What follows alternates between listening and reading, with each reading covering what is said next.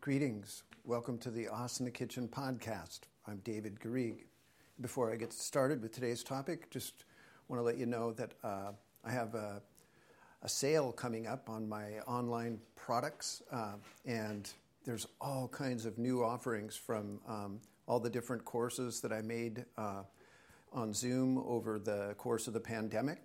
So that's coming up in early July, so you can look for that. And then also I do have a live event coming, a teacher training in Portland, and it'll be both live and online. That's July 11th to the 15th, or 16th, 11th, right in that week. So it's a 16-hour training. If you're interested in that, you could check it out and hopefully join me. Okay, so somebody wrote me and asked me, I thought it was cool, they wrote on YouTube and said that they thought I was qualified to answer the question about the connection between fitness on one hand and yoga on another. And then that person said they thought they were, subsidiaries of each other. And so I'm going to speak on that. And I have several points that I want to make with you. And I do appreciate that the person thought I was qualified. And I'm happy that comes through in my YouTube channel, in that how much I love movement, and I have since I was a boy. I grew up doing all sports, and especially skateboarding, and but all, and just really loving using my body. But at the same time, I discovered yoga as a youngster, like 16 years old, and it was a very mystical discovery for me. But it was combined with the physical, because I learned Surya Namaskara, doing those sun salutations outside on the beach, and so it was this physical thing. But what impressed me about it, well, I guess it was a combination. It was the physical part of it that kind of naturally hooked me into it, combined with this other experience that I had that was, I don't know what you could call yoga. And so for starters, though, that idea of, it's a kind of controversial subject, you could say, that because I feel like there's certainly some yoga people that get very up in arms about when yoga seems too physical, or you hear things like, oh, it's all about the postures and that's not yoga, or things like that. And somehow that yoga is a matter of spirit, right? It's a consciousness, and in a way, it's a leaving behind of the body and the ego and the attachment that we can build to the physical, to our physical self, but also the physical world. As a kind of, especially if you really get into it, it can be vanity, right? It can be you're trying to look good and get very attached to your body. And then there's also, you could say on the other end of the spectrum, there's people that reject any idea whatsoever of spirituality, right? And so they would never want to associate exercising with reaching for God or trying to come to this profound sacred place within yourself. And they would kind of fight against that or reject that quite vigorously, right? Still never forget, I saw in LA some years ago this yoga, right outside on their wall, they wrote like, no chanting, no Sanskrit, no granola, no, just making it like, this is a physical thing that we're doing here. And so I don't, I understand those distinctions, and I see some relevance in them in the conversation about like the connection between fitness and yoga, because you could argue that yoga is not about fitness. Okay, that it really is. It's much more in a stance or an attitude or a perspective on the world that you're coming to, and it involves generosity and charity and like this whole kind of universal love kind of thing of that justice for all and non-harming and it's a very deep, profound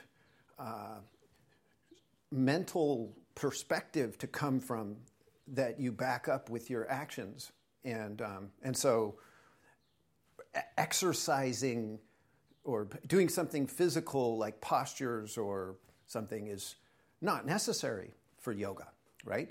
And ultimately, and then on the other hand, fitness in itself is awesome, right? That movement and working to gain skill with your body in different ways, become strong, flexible, and be healthy physically. These are all excellent pursuits without needing a spiritual perspective to ground them or validate them or make them important or but still, to me, I love the combination. Okay, I instead of trying to kind of keep them apart and see how they don't belong together, I kind of I respect their differences, I could say, and that they're on opposite poles to a certain degree. But I also love that connection because, after all, if we are a spiritual being, we have a whole material aspect. So our spiritual side and our material side, they come together, and they're inextricably linked. So you can't you can't have a fully physical experience or a fully spiritual experience as a human. Like somehow, somewhere, those are going to cross, and so why not enter into that very consciously and trying to find these beautiful connections between the two, and so. Yeah, because so for me, like, it's one of the amazing things about movement. Like almost any movement that is elevated to a high standard, to like exploring human potential and human creativity and human possibilities, right, becomes something noble and beautiful and soulful and even spiritual, and so there's that aspect that like there's this appreciation of the beauty and literally the spirituality that movement and posture could bring you to. Okay, and but I do want to identify a few things with you. In this, for me, like, because I want to go personally into like my connection between like whatever fitness and yoga, and okay, so there's passage from the Hatha Yoga Pradipika.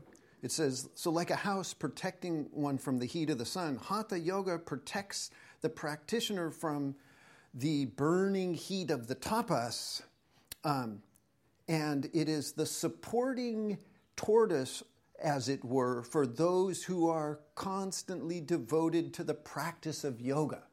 Okay, so Hatha Yoga, which is the postures and breathing techniques and bandhas and things that we do, this very physical practice, it's the supporting tortoise. So it supports those who are constantly devoted to the practice of yoga. And so to me, there's the instant connection between like the fitness aspect of yoga, the bodily movement, like really engaging your body, and yoga. And so what I do want to enter there with you, though, is so what does it mean to be constantly engaged in the practice of yoga? So that book, then, it's distinguishing in a way between the postures and things that you're doing, because that's how we would think normally, like, well, if you're doing postures and stuff, then you're engaged in the practice of yoga. But no, it's implying that you're doing these postures as a support to being constantly engaged in the practice of yoga. Okay, and so there's two passages I want to explore with you. One's from the Brihadaranyaka Upanishad, and it describes self. Okay, so self is the kind of spiritual dimension that behind the appearance of the world and behind the material self, the small self, your personality and history and these things is something they call self with a capital S. And the texts are devoted to describing it. Okay, and one description it says that so the self is the breathing behind the breathing, the sight behind the sight, the hearing behind the hearing, the thinking behind the thinking. And those who know this, that right, there's something beyond, right? That's the seeing beyond the seeing, the hearing beyond the hearing. So love that. You're not just hearing. There's something beyond that's hearing. And that's all of your perception. There's something beyond the actual just physical perceiving. Okay? And the ones that know those who know this perceive Brahman. And Brahman means expansion. And it's just another name for self. And it's also, there's different ways of describing Brahman. The first, the ancient. And then it says, with the mind alone does one behold it. So it's with your mind you behold that seeing behind the seeing, the hearing behind the hearing. And so there is nothing diverse at all. Okay? So nothing diverse. There's a kind of a unity, a whole unified field beyond all the diversity that we see here in the physical plane. And so it says that, so listen to that again. So with the mind we must behold it. There is here nothing diverse at all. And then it says, from death to death, one goes who sees any kind of diversity, right? So it's like you're lost in ignorance if you just see this material world as the whole thing, all right? And then it says, just singular, one must behold it. It's immeasurable and immovable.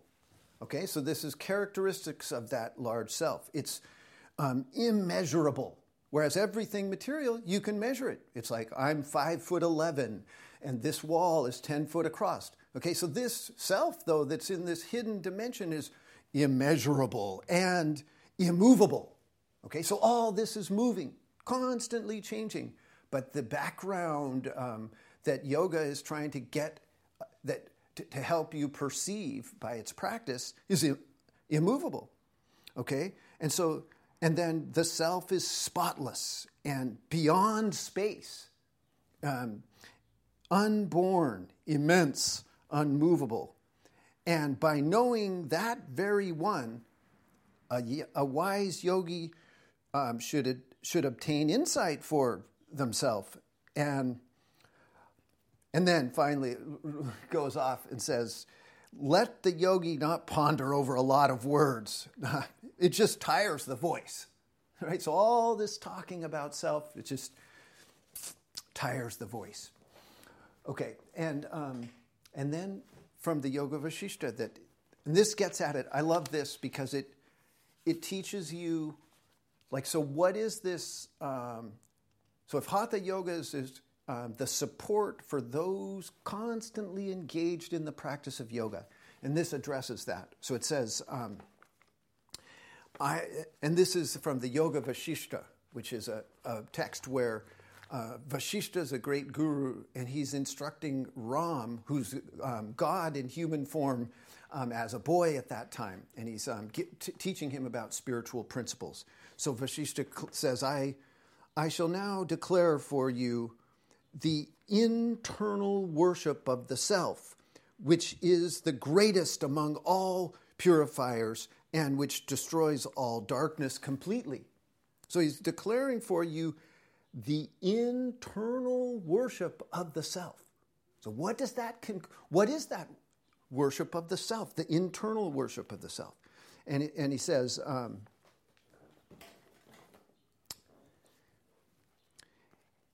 this is of the nature of perpetual meditation. See, this is it, perpetual meditation. Whether one is walking or standing, whether one is awake or asleep, in and through all of one's actions, one should contemplate this supreme Lord who is seated in the heart and who brings about, as it were, all the modifications within oneself. Okay, so all of these stirrings, all these memories and wantings and fears and the whole kind of reality that we're spinning out. This is this self behind brings about all this. Okay, and so this is what is going on when you practice yoga. It's a perpetual meditation through everything you do all day long. Okay, and this is why the Hatha Yoga is such a great support, because the idea and the prototypical yogi who withdraws and goes off into the mountain cave and meditates just sits and kind of literally perpetually meditates upon the self. And that's why they call it that Hatha Yoga is like the house that protects you from the sun of that tapas, right? Because that's incredibly challenging to sit for long periods of time, pretty much just withdrawing entirely from the material world and abiding in this contemplation of the seer behind the seeing, the feeler behind the feeling, and the thinking behind the thinking. Okay, and so then this is, see, and here's the connection. This is something I really want to impress upon you, because this actually informs my my entry into actual fitness. Okay, so because to me there's a big difference between like Pilates or calisthenics or weightlifting at the gym or running or any of these things and Hatha Yoga. Okay, so that you've got to make that. I make that distinction in myself, and to me, I feel similarly about Hatha Yoga as fitness. To me, fitness is is like a house that protects one from the Hatha Yoga. Fitness is the supporting tortoise for those that are engaged in the practice of Hatha Yoga. Okay, so that means I'm taking it to a finer level. So kind of what the Hatha Yoga Pradipika is saying, that meditating all the time and sitting, that's hard on you.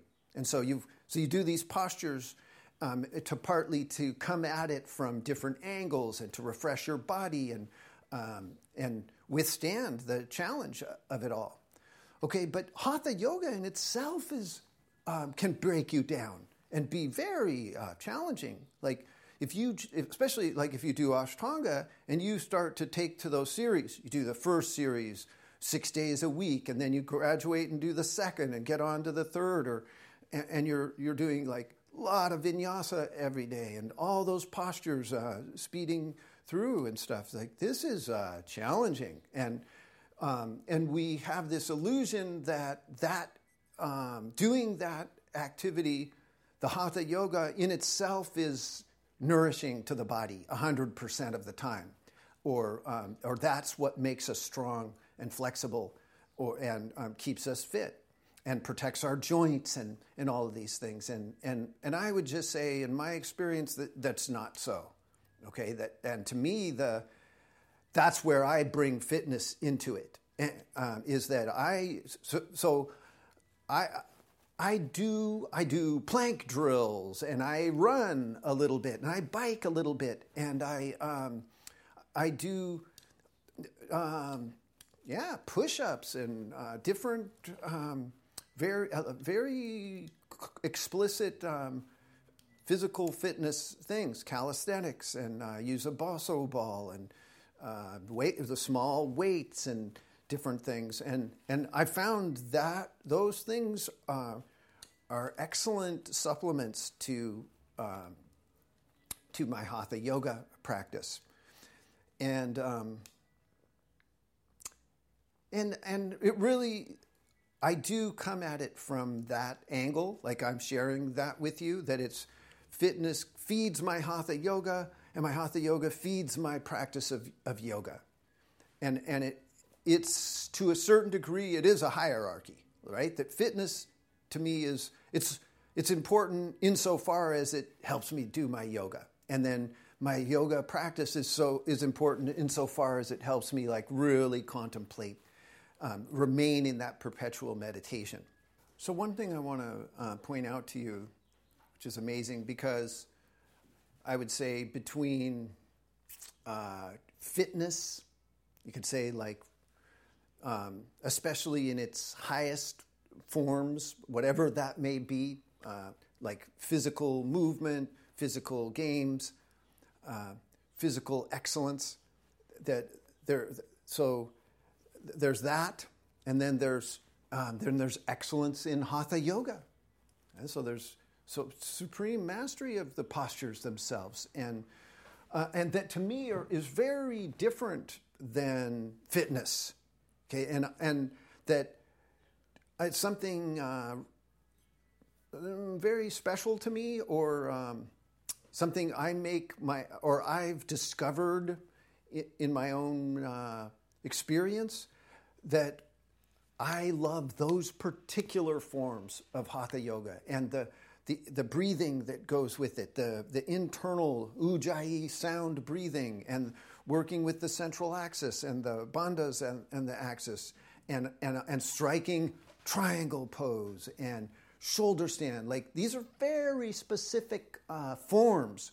The whole Hall of Fame members of these postures that we do, that it's its own whole world, its whole art form, and its whole place to discover excellence and the high pinnacles of human potential. Okay, and then there's also yoga itself, and what I said before, which is that so yoga is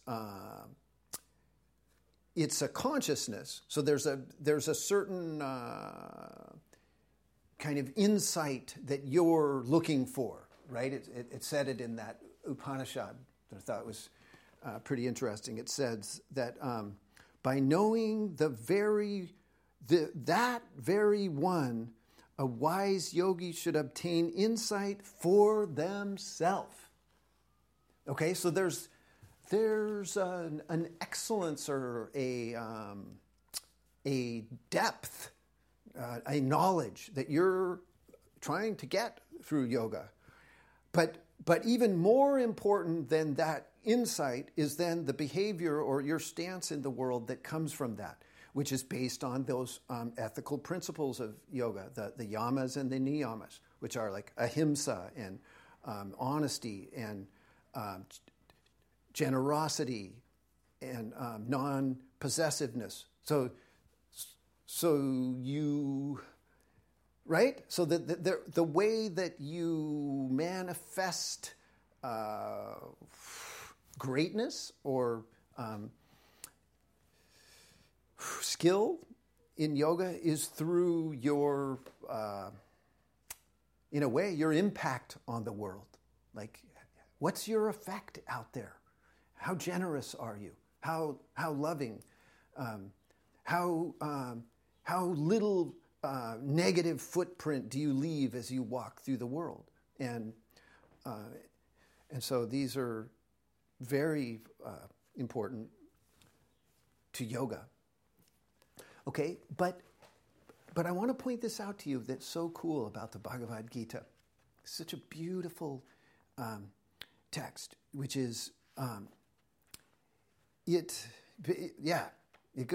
really spells this out. And so I'm going to look at this, and I kind of sometimes break the sections into little groupings. And this grouping that's here, I call it the unique style of prayer. Okay, and so in this book, the Bhagavad Gita, this is Krishna, who is God in human form, talking to Arjuna in the moment before battle and urging him to action. And Arjuna is representing like you and me, so a human yogi that's striving in life to try to be the best person we can be. And so Krishna is giving advice, especially on action, and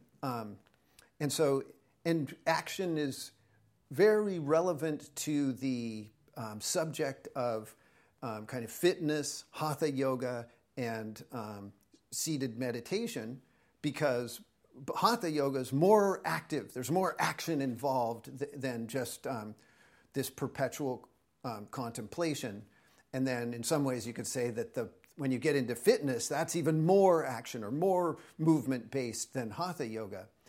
And so this book is relevant to anyone who uses action in their spiritual path. So basically he starts off on a menu. He says some people of yoga pray to the gods and make this their worship. Some offer worship by worship itself in the form of God. And he goes through this whole list of some offer wealth or austerities and their practice of yoga. Others, ascetics, offer their studies of the scriptures and wisdom itself. And others, intent on control of their vital forces, offer their in-breath into their in-breath, or their out-breath into their out-breath. And others, while fasting, offer... I'm sorry, that was at the beginning of that. So others, while fasting, offer the in-breath into their in-breath. And here's what he comes to. All these understand worship. Okay, and by worship they are cleansed of sin.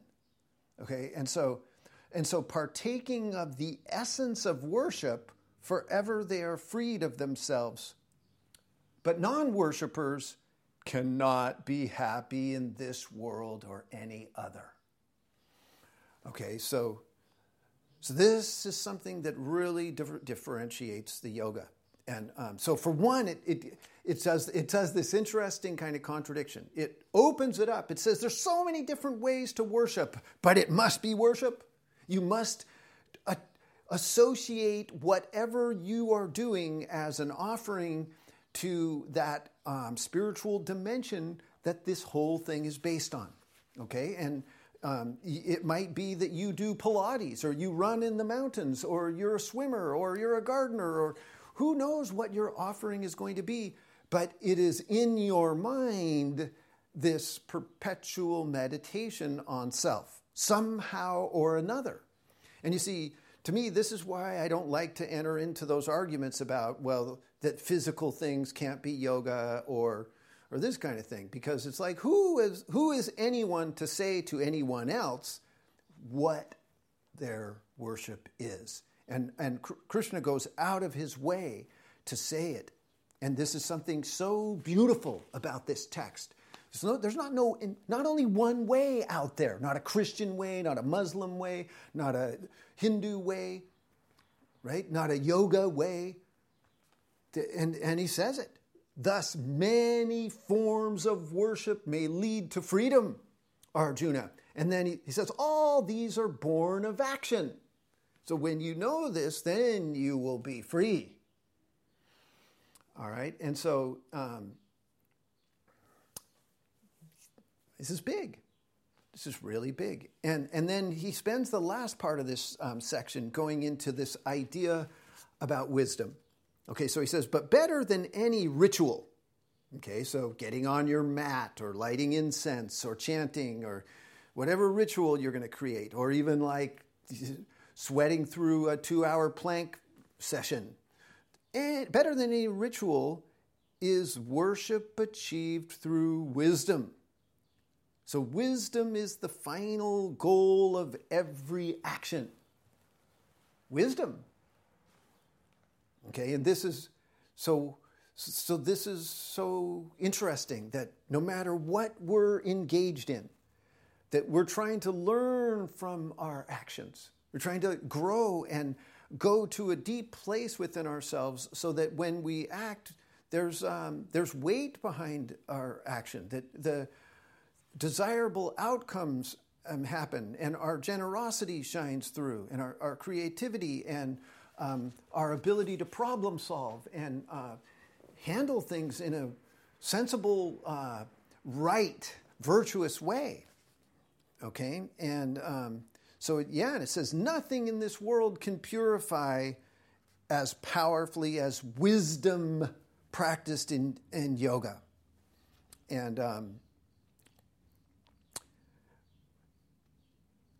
it says, nothing in this world can purify as powerfully as wisdom.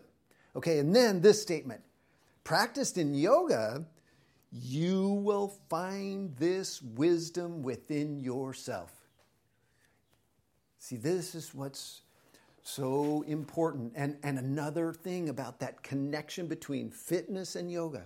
You see, fitness tends to stay very outer directed in the mind and in the pursuit of it. Whereas if you go all the way to yoga, it's an internal thing that's happening, right? Like the Vasishta said. I love that, how it goes. It says that I shall declare to you the internal worship of the self. Okay, so this is one of the benefits of the asanas and the breathing and the mudras. And then also the stillness between vinyasas, between movements, is that you learn this skill called nirodha, which is cessation of activity.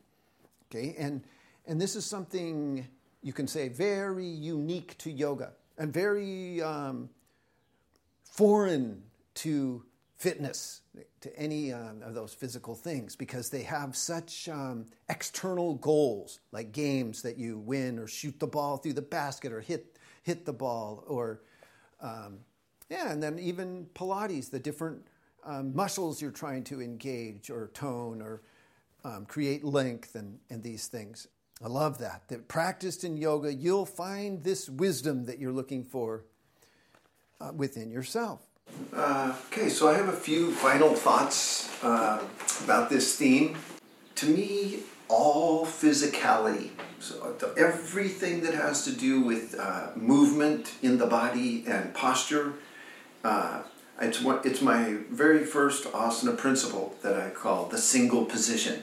So it means it's all based on standing, these single line, and organizing the body well along that single line, and so that and all the postures are coming from that single posture, and so your mentality in approaching all the poses is to keep relating them back to this original position and drawing on your knowledge of this single position, and then also seeing the similarities. So at first, the poses can all seem so different, right? That there's all these back bends and forward bends and seated postures and all these different things. But the diversity in one sense is an illusion. Okay, so it's really just all one posture you're repeating again and again. And so you're paying attention to your pelvis, torso, head positioning continually, and seeing how much like samastitihi you can make every pose, or how little you have to go away from samastitihi to express that form. And then you're also noting differences in poses based on samastitihi. So like forward bends are a certain kind of excursion away from the neutral positioning of samastitihi, and back bends are another type of excursion away. And so both seeing the similarities and the differences of the different postures by way of this single position. And within that is true, though, of all movement and all posture. So all the exercise and fitness is also based around this single position. And evidence of that can be found in, it's a true marvel to me that they have like those online, if you look on Google, they have the 100 best exercises for strengthening that involve only the use of your body. Okay, so no weights, no gym machines, and this kind of thing. And those 100, out of those 100, if you really look at the list, and there's more than one list, and this happens with each of the lists, more than half of them, like well beyond half of the exercises are all derivatives of plank pose. It's just totally extraordinary to note that. So even when you're exercising, you're simply recreating the single position again and again, and so when you can connect that up, that basically all postures, all movements are kind of centered around standing or sitting vertical, or laying down vertical, or being upside down vertical. It becomes much more playful, the whole process of like doing postures of Hatha yoga and even doing Ashtanga yoga and going through those series. You can begin to interpret things with more independence and creativity, and kind of not be so hampered by relentless monotony, right? Because repeating something again and again the same way, day after day, month after month, year after year, that's it has a positive side in the discipline and different and strength. Sorry, just one second.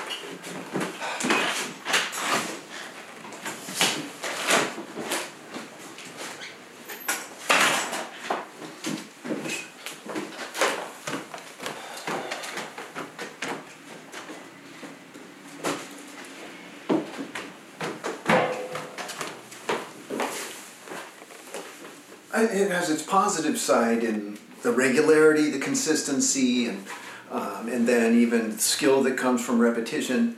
But it also can break you down. That repetitive stress and strains are really can be a source of injury and kind of even chronic states, wearing down joints or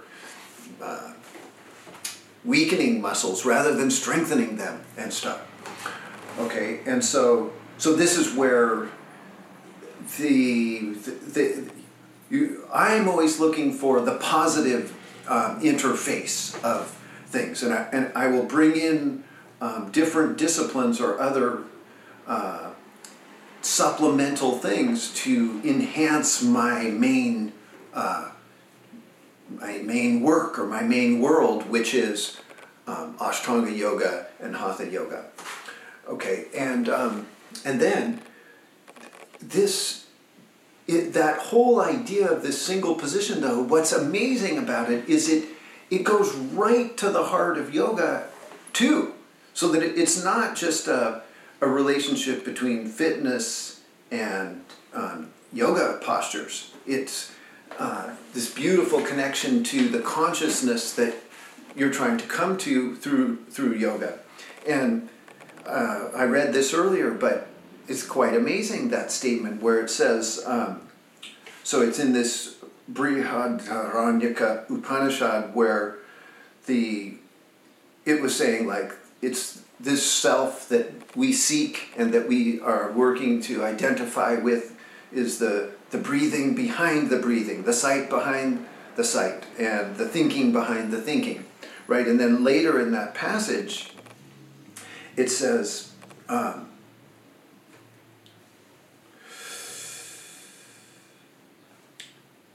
with the mind alone one must behold it. And here it is. And there is here nothing diverse at all.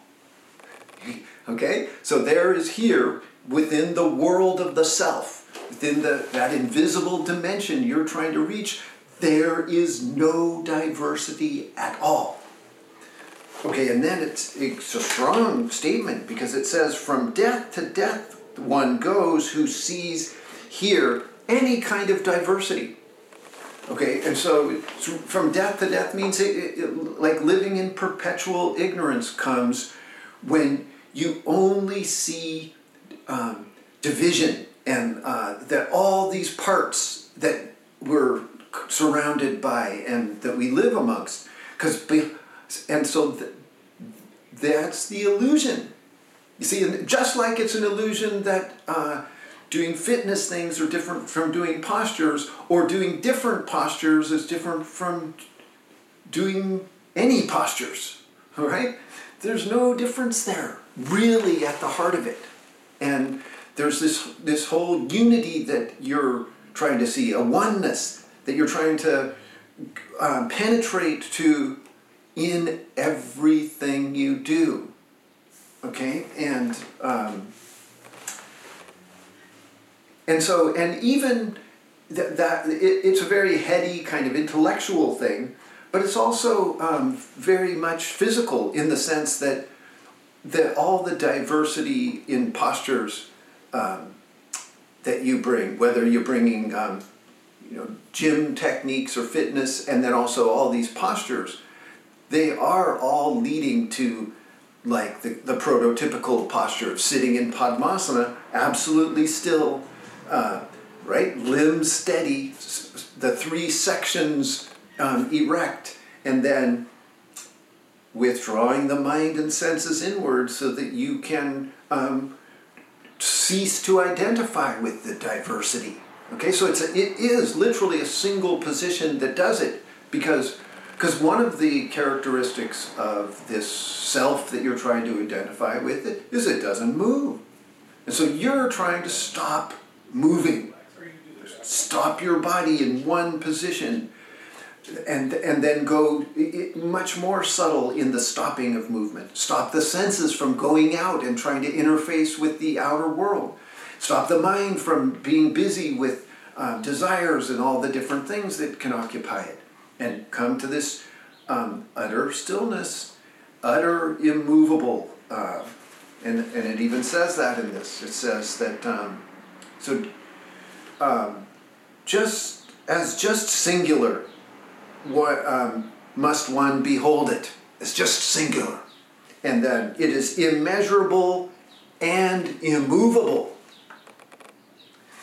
Okay? So, and lastly, I just wanted to show you this, that this is backing up this photograph that I have here. Is, on one side, you see the average person with their kind of different slouching postures and pelvis out of positions, shoulders out of position, head out of positions. And then you have the wonderful Samastitihi, the awakened standing. And this is not a book on yoga, right? This is a book on posture. And so so all of these disciplines have the capability of complementing each other beautifully.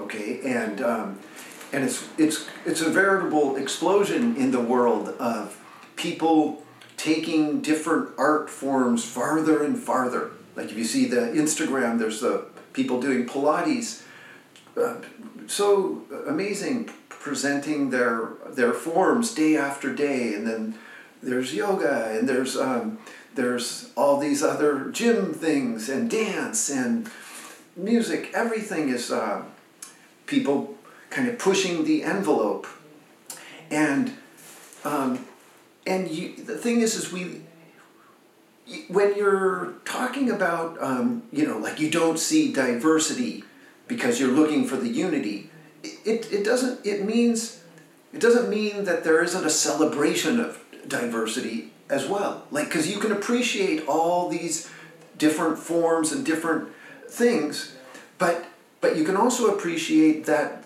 the further you take any art, any science, the deeper and deeper you go, the more excellence you achieve, the more mastery, the more it begins to resemble other disciplines or other things. And that's kind of the whole spiritual teaching, right? And so anyway, I leave you with that, and I guess I have one more little thing for you, but then that's it. This is from another spot in the Upanishads, and it's kind of talking about that deep essence of yoga, and even the single body position that the monk or the sadhu, the nun, the one very steeped in yoga. So they go, when she keeps her body straight with the three sections, pelvis, torso, and head, erect, and draws the senses together with the mind into the heart, then this wise woman shall cross all the frightful rivers with the boat consisting of self, that formulation. Okay, so that deep conception of the world as having this hidden dimension that's not apparent. Okay, so this appears diverse, but the formulation that helps you to cross over the terrible rivers is hidden, and it's a kind of unified thing behind it all. All right, so hopefully that gives you some food for thought on the connection between fitness, hatha yoga, and yoga. And remember, I have a good, amazing sale coming up at the beginning of July featuring a plethora of new courses that I hope you'll find very, very insightful and boost your practice. And then also I have this live teacher training that I'm doing in Portland, July 11th through the 16th, or 15th, sorry, 11th through the 15th. And it's 16 hours. And it's on Zoom as well. So you can do it live or do it live on Zoom or with the recordings afterwards. And so, all the best. Namaste.